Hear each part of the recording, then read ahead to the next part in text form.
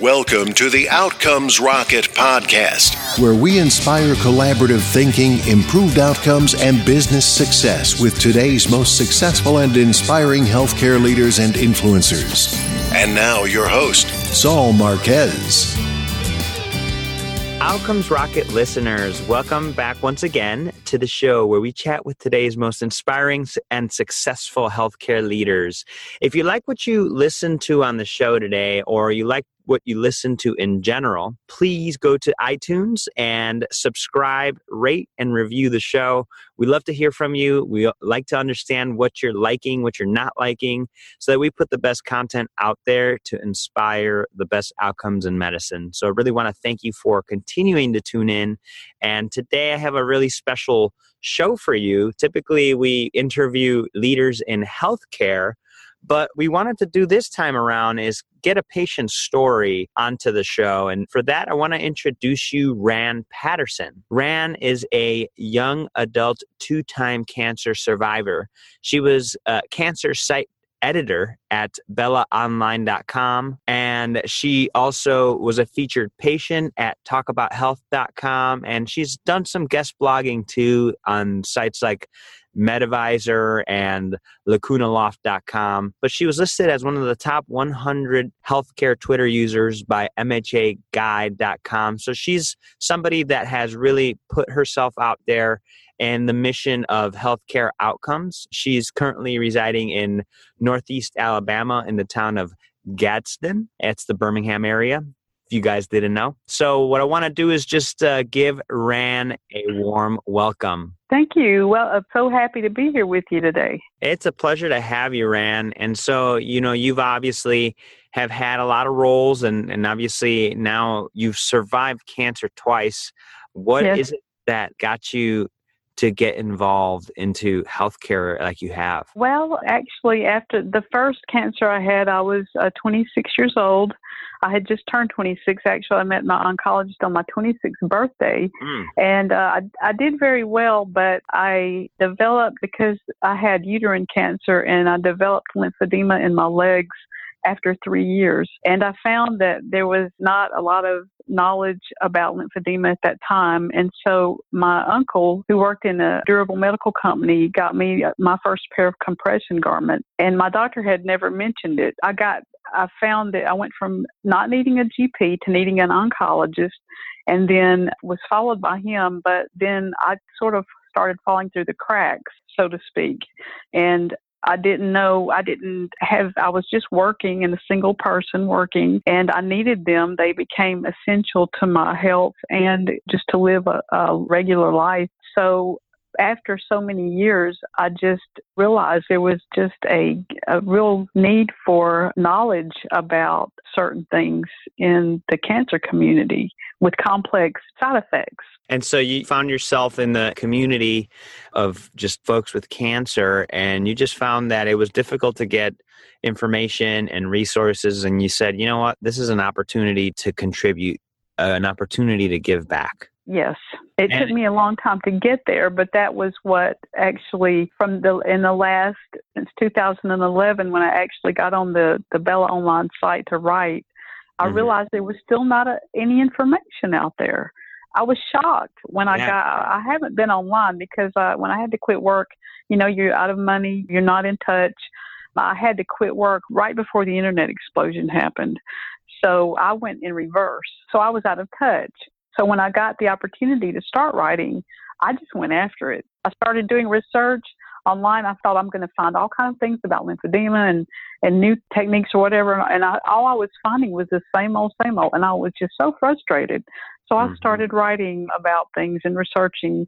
It was a general topic of cancer, but I did insert my own experiences in there, and I did what I could because I thought I can't stand this. I can't stand this not going forward. Yeah. And what's really neat, Rann, is that you went from suffering from disease to saying, you know what, I'm going to actually help others. And so you took this really selfless approach of just helping others that have been where you have been. And so now, fast forward to today, there's a lot more resources thanks to the work that you've done. Well, thank you. And that's, I think, one of the reasons that I made that list, and which is an incredible honor.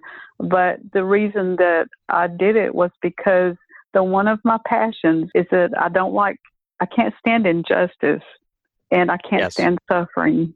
I can't stand suffering. And when I can help myself with the suffering, I can help others with the diminish it. So you said it. That's a really noble thing to have done, Rann. And from your perspective, patient perspective, what do you feel should be on every medical leader's agenda today? Oh, that's a big one, because as healthcare as we see it right now is in trouble. But I think I said in a memo to you, I have just been out of the hospital twice back to back just recently.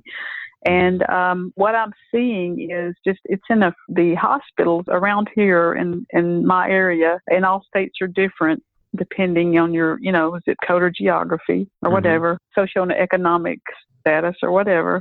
I'm finding it's in a free fall. I went in maybe 2 months ago for the first time, and then I did okay. The help was good.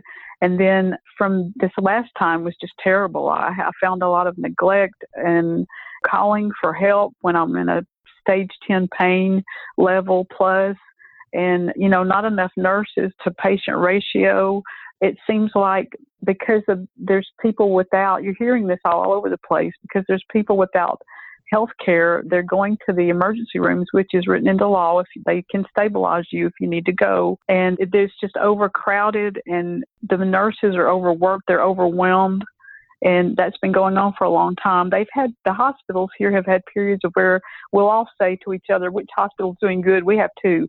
Which one's doing good at this time? And that's the one we go to, because it seems like whoever's managing it or whatever, I don't know how it goes exactly because I'm not a business person, but the businesses always watch their bottom line. And unfortunately in healthcare, it's the bottom line versus humanity, or how good I end up while I'm there and when I come out. It's money versus people, basically. And that's the bottom line. When you're in a situation like you were, the message is, please do more to help me feel like a human and not just a number or a patient. Yes.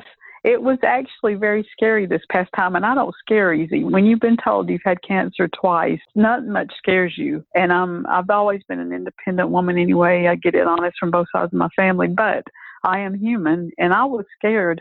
I was like, because a lot of everywhere, a lot of that, when the healthcare started changing, a lot of the nurses left the hospitals, a lot of the doctors retired.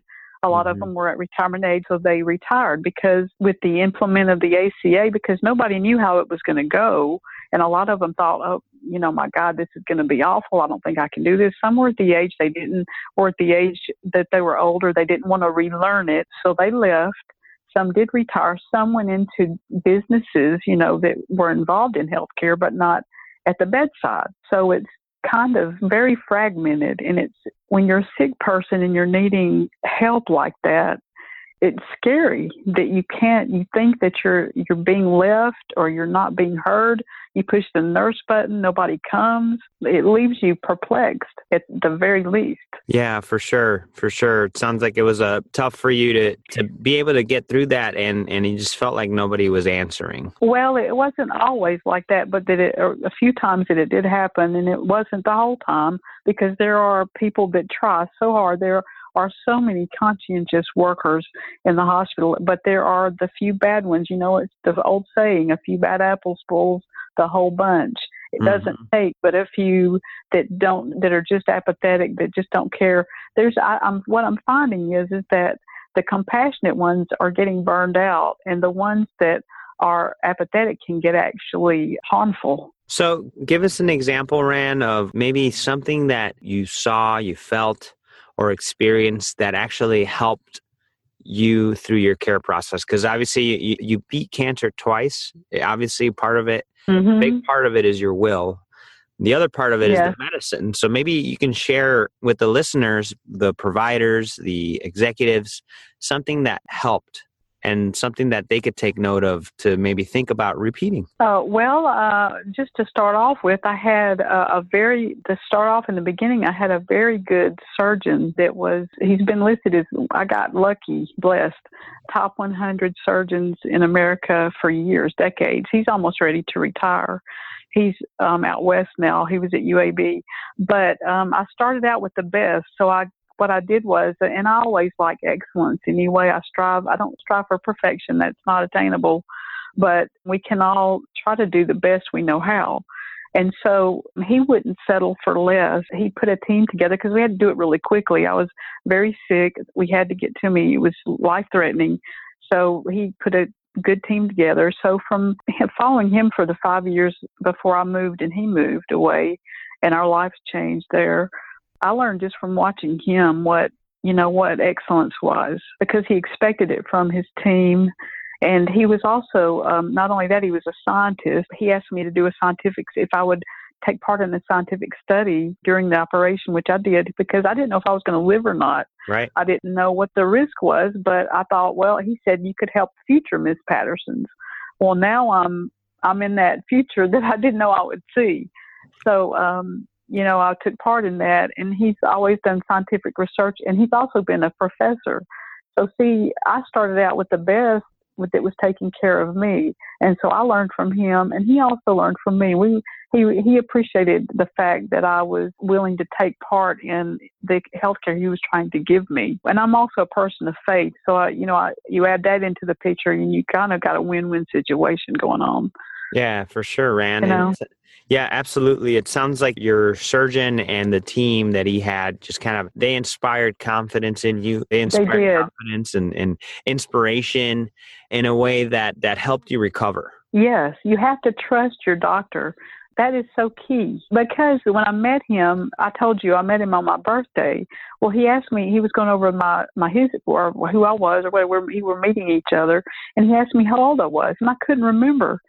And I thought I was 25 yesterday. How old am I today? And I remembered what day it was. It was my birthday. And he stopped interviewing me or whatever, questioning me. And he said, well, he just became all of a sudden human, like a father. He had 2 kids. And he said he wasn't that much older than me. He was about 40. I was 26. I said, I'm 26 today. And he said, well, happy birthday, And he said, it's not exactly what you want to be doing on your birthday, is it? He became, all of a sudden, he stepped out of his doctor suit and became a person. And from that moment, I think we just connected. I started just from that moment, I was okay with it. I just knew he was going to be somebody that I could communicate with and that I could trust. Yeah, no, that's really great, Rann. Just that human element, that connection that he made, yes, really just made you feel good. Yes, it made all the difference in the world. Rann, so take us to the moment where everything kind of turned and started working out. What is it that you felt? What was that moment like? Well, you mean like in the beginning at the hospital, you mean? Yeah, like the moment where you knew you were going to beat this cancer. This has been 34 years, and so it put me at a time frame. So the moment you knew that you have beat cancer. Oh, well, I think in the very beginning, what happened was I had the female cancer, and I was bleeding profusely. Like I said, it was a rush job. They had to get to me quickly. They didn't know if it was spread all over me or not. He told me, he didn't know what my chances of survival were until he got in there. And so, like a few days after I met him, we did the surgery. So what happened was they did it in 3 stages, and they went all the way from my abdomen all the way up to my torso to my breast area, and they took out nodes, and that's actually where I developed the lymphedema. But there wasn't one positive node, which was such a blessing. And he took out about 50, he said, wow, because it was such a large area. He had to go and check all of my vital organs, because they're all in your torso. All of your vital organs and your reproductive system is that's your whole life. Yes. Right there. But with the scientific study, I wasn't supposed to, by protocol, have to have any radiation. And I was so looking forward to not having that because I didn't really want it. My grandfather had to have it, and I had heard so many horror stories about it. And I wasn't qualified to have chemotherapy because I didn't have any, it hadn't spread anywhere. What they did was that made us all very happy that it hadn't spread anywhere. And I had been so bad, it had been I was so sick. And so that was encouraging. And then they actually made me take the radiation. The oncology board met, and they said because the margins were close, because the tumor was so large, that it would just be the icing on the cake. And I just cried. I thought I was going to go, they were going to release me. I was going to go home and go back to work and all that. And that's not what happened. But it was such a beautiful experience meeting the people at the radiation clinic. I remember my mother saying, because she had a cancer that wasn't life-threatening and early on, and she asked me, I remember once, she said, "Are you scared?" And I said, "No." But she said, "I don't like the thought of all of the stainless steel and the, and all of that in the hospital." And she said, "Well, it'll be the people that will make the difference," because she had gone through it. And she was right. And I remember when I started the radiation, which I didn't want to take, the oncology board decided that I would take it. And I went and did it. And the people I met there were just, the experience of that was just extraordinary. I would work half a day. I went back to work. I worked half a day, and I drove an hour to Birmingham to UAB. I live an hour from there. And I just did well. I just started. I kept my appetite. I kept eating. I gained weight. I had gotten kind of small. I was small anyway, but I lost a little weight. And I started gaining weight, and I was just kind of decided to, people I saw, they were wheeling in elderly people from the hospital, and it just broke my heart seeing them laying there on their gurneys waiting to go in to be irradiated, when they were really just needed to go home to die. It hurt me. And I would stop, and I would look at them, and we would make eye contact, and they would reach their arm out for me, and I would just stand there and let everybody else, we were all done when we were finished with our treatment, go on home, and I would stand there and just hold their hand and say, "It's going to be okay," and it was I have so many stories that I could tell you. It would take too long, but that's the silver linings of things like this, that the human part, that you don't really understand it until it's what makes it not worth doing, but while you're doing it, it helps you get through it. It helps you, like you were saying, when you're giving out love like that to help somebody else's suffering be eased, then you yourself are gaining your health back. Absolutely. Yeah, no, Rann, I think that's such a great point. And to the listeners, this healthcare that we're in, put the care in healthcare instead of that stainless steel and the walls and the floors, the human element, the soft touch, the celebration of a birthday, the encouragement of somebody that needs it. Stop and encourage somebody today. My message to you based off of, our conversation with Rann here is stop today and make somebody feel better. Give them a hug. Encourage them. Absolutely. That is the one thing that when I was in the hospital, I thought, this is what they're losing it. They're so busy and so stressed. They're losing the ability to feel. And that's scary. We've got to get to the place where we step out of ourselves and we start caring again and be in that moment. It's called mindfulness, which that's a lotus word to me. I'm sorry. But we've got to start caring for that one and following through and being there with them in their whatever suffering they're in, or whatever you want to call it, and being there ourselves. And whatever it takes to relax or to refocus or to get more grounded, because we can all do it. We can all do it. We don't need to lose ourselves in all this and become hardened, because that's going to be disastrous for our country. Yep, it sure will. And so we typically do a lightning round on the show with healthcare leaders, and I think it'd be cool to do it with you, Rann, just to kind of get a feel from a patient perspective, what you feel, how we can improve outcomes. Well, I've got that down here somewhere if I can find it. So, okay. do you think the best way to improve healthcare outcomes is? I actually decided that since we've already discussed it, we kind of got over it. I thought I would answer the second question first because that's where the problems. I thought we've already gone over that, but the best way to do that is to list the problems first. Let's go. What are the biggest mistakes or pitfalls to avoid then? What I wrote down was the too few nurses to patient ratio. That needs to improve. It's needed to improve for a long time. It still needs to improve because they're overworked. Mm-hmm. And they have here in our hospitals, there are aides, and some of them aren't even certified. We're talking about when the nurse isn't there, it's somebody that like changes the bed or gives you a bath. I mean, and they're acting like they're nurses and they're not. Yeah. It's kind of ridiculous. But that's what needs to happen. We need more nurses on the floor. And because of that, the nurses are just they're battle weary. They're compassionate, but they're battle weary.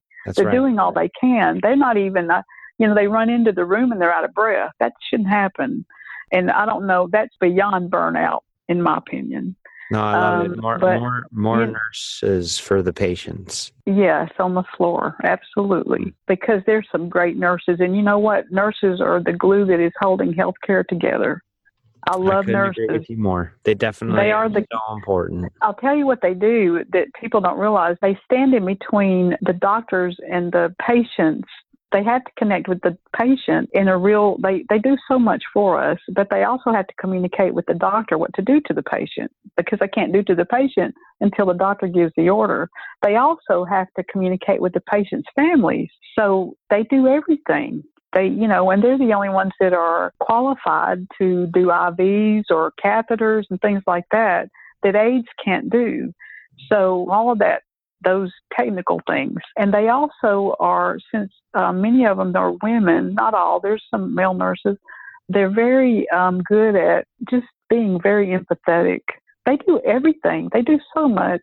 And I'm so grateful for them. It's a hashtag I use sometimes. I love nurses on Twitter. Mm-hmm. But that's a good hashtag. I want to give them the, credit where credit's due. Those were the problems there. And then to improve it would be, we need to reverse that trend. We need to increase the nurse to patient ratio in the hospital still, because we still need the hospitals. There's a lot of nurses, there are a lot of people professionals that have left the hospitals, but they are still needful. So we've got to increase that somehow and stop that downward trend to prevent the burnout. And that's where a lot of the problems arise, where people either die in the hospital and there's lawsuits filed, where they're also scared of problems happening. But they can avoid that if they'll just address these problems to get more the help to the patients that they need, and where it's not so there's not stretched so thin. That's a great point, Rann. And what book would you recommend to the listeners to help them stay patient-focused?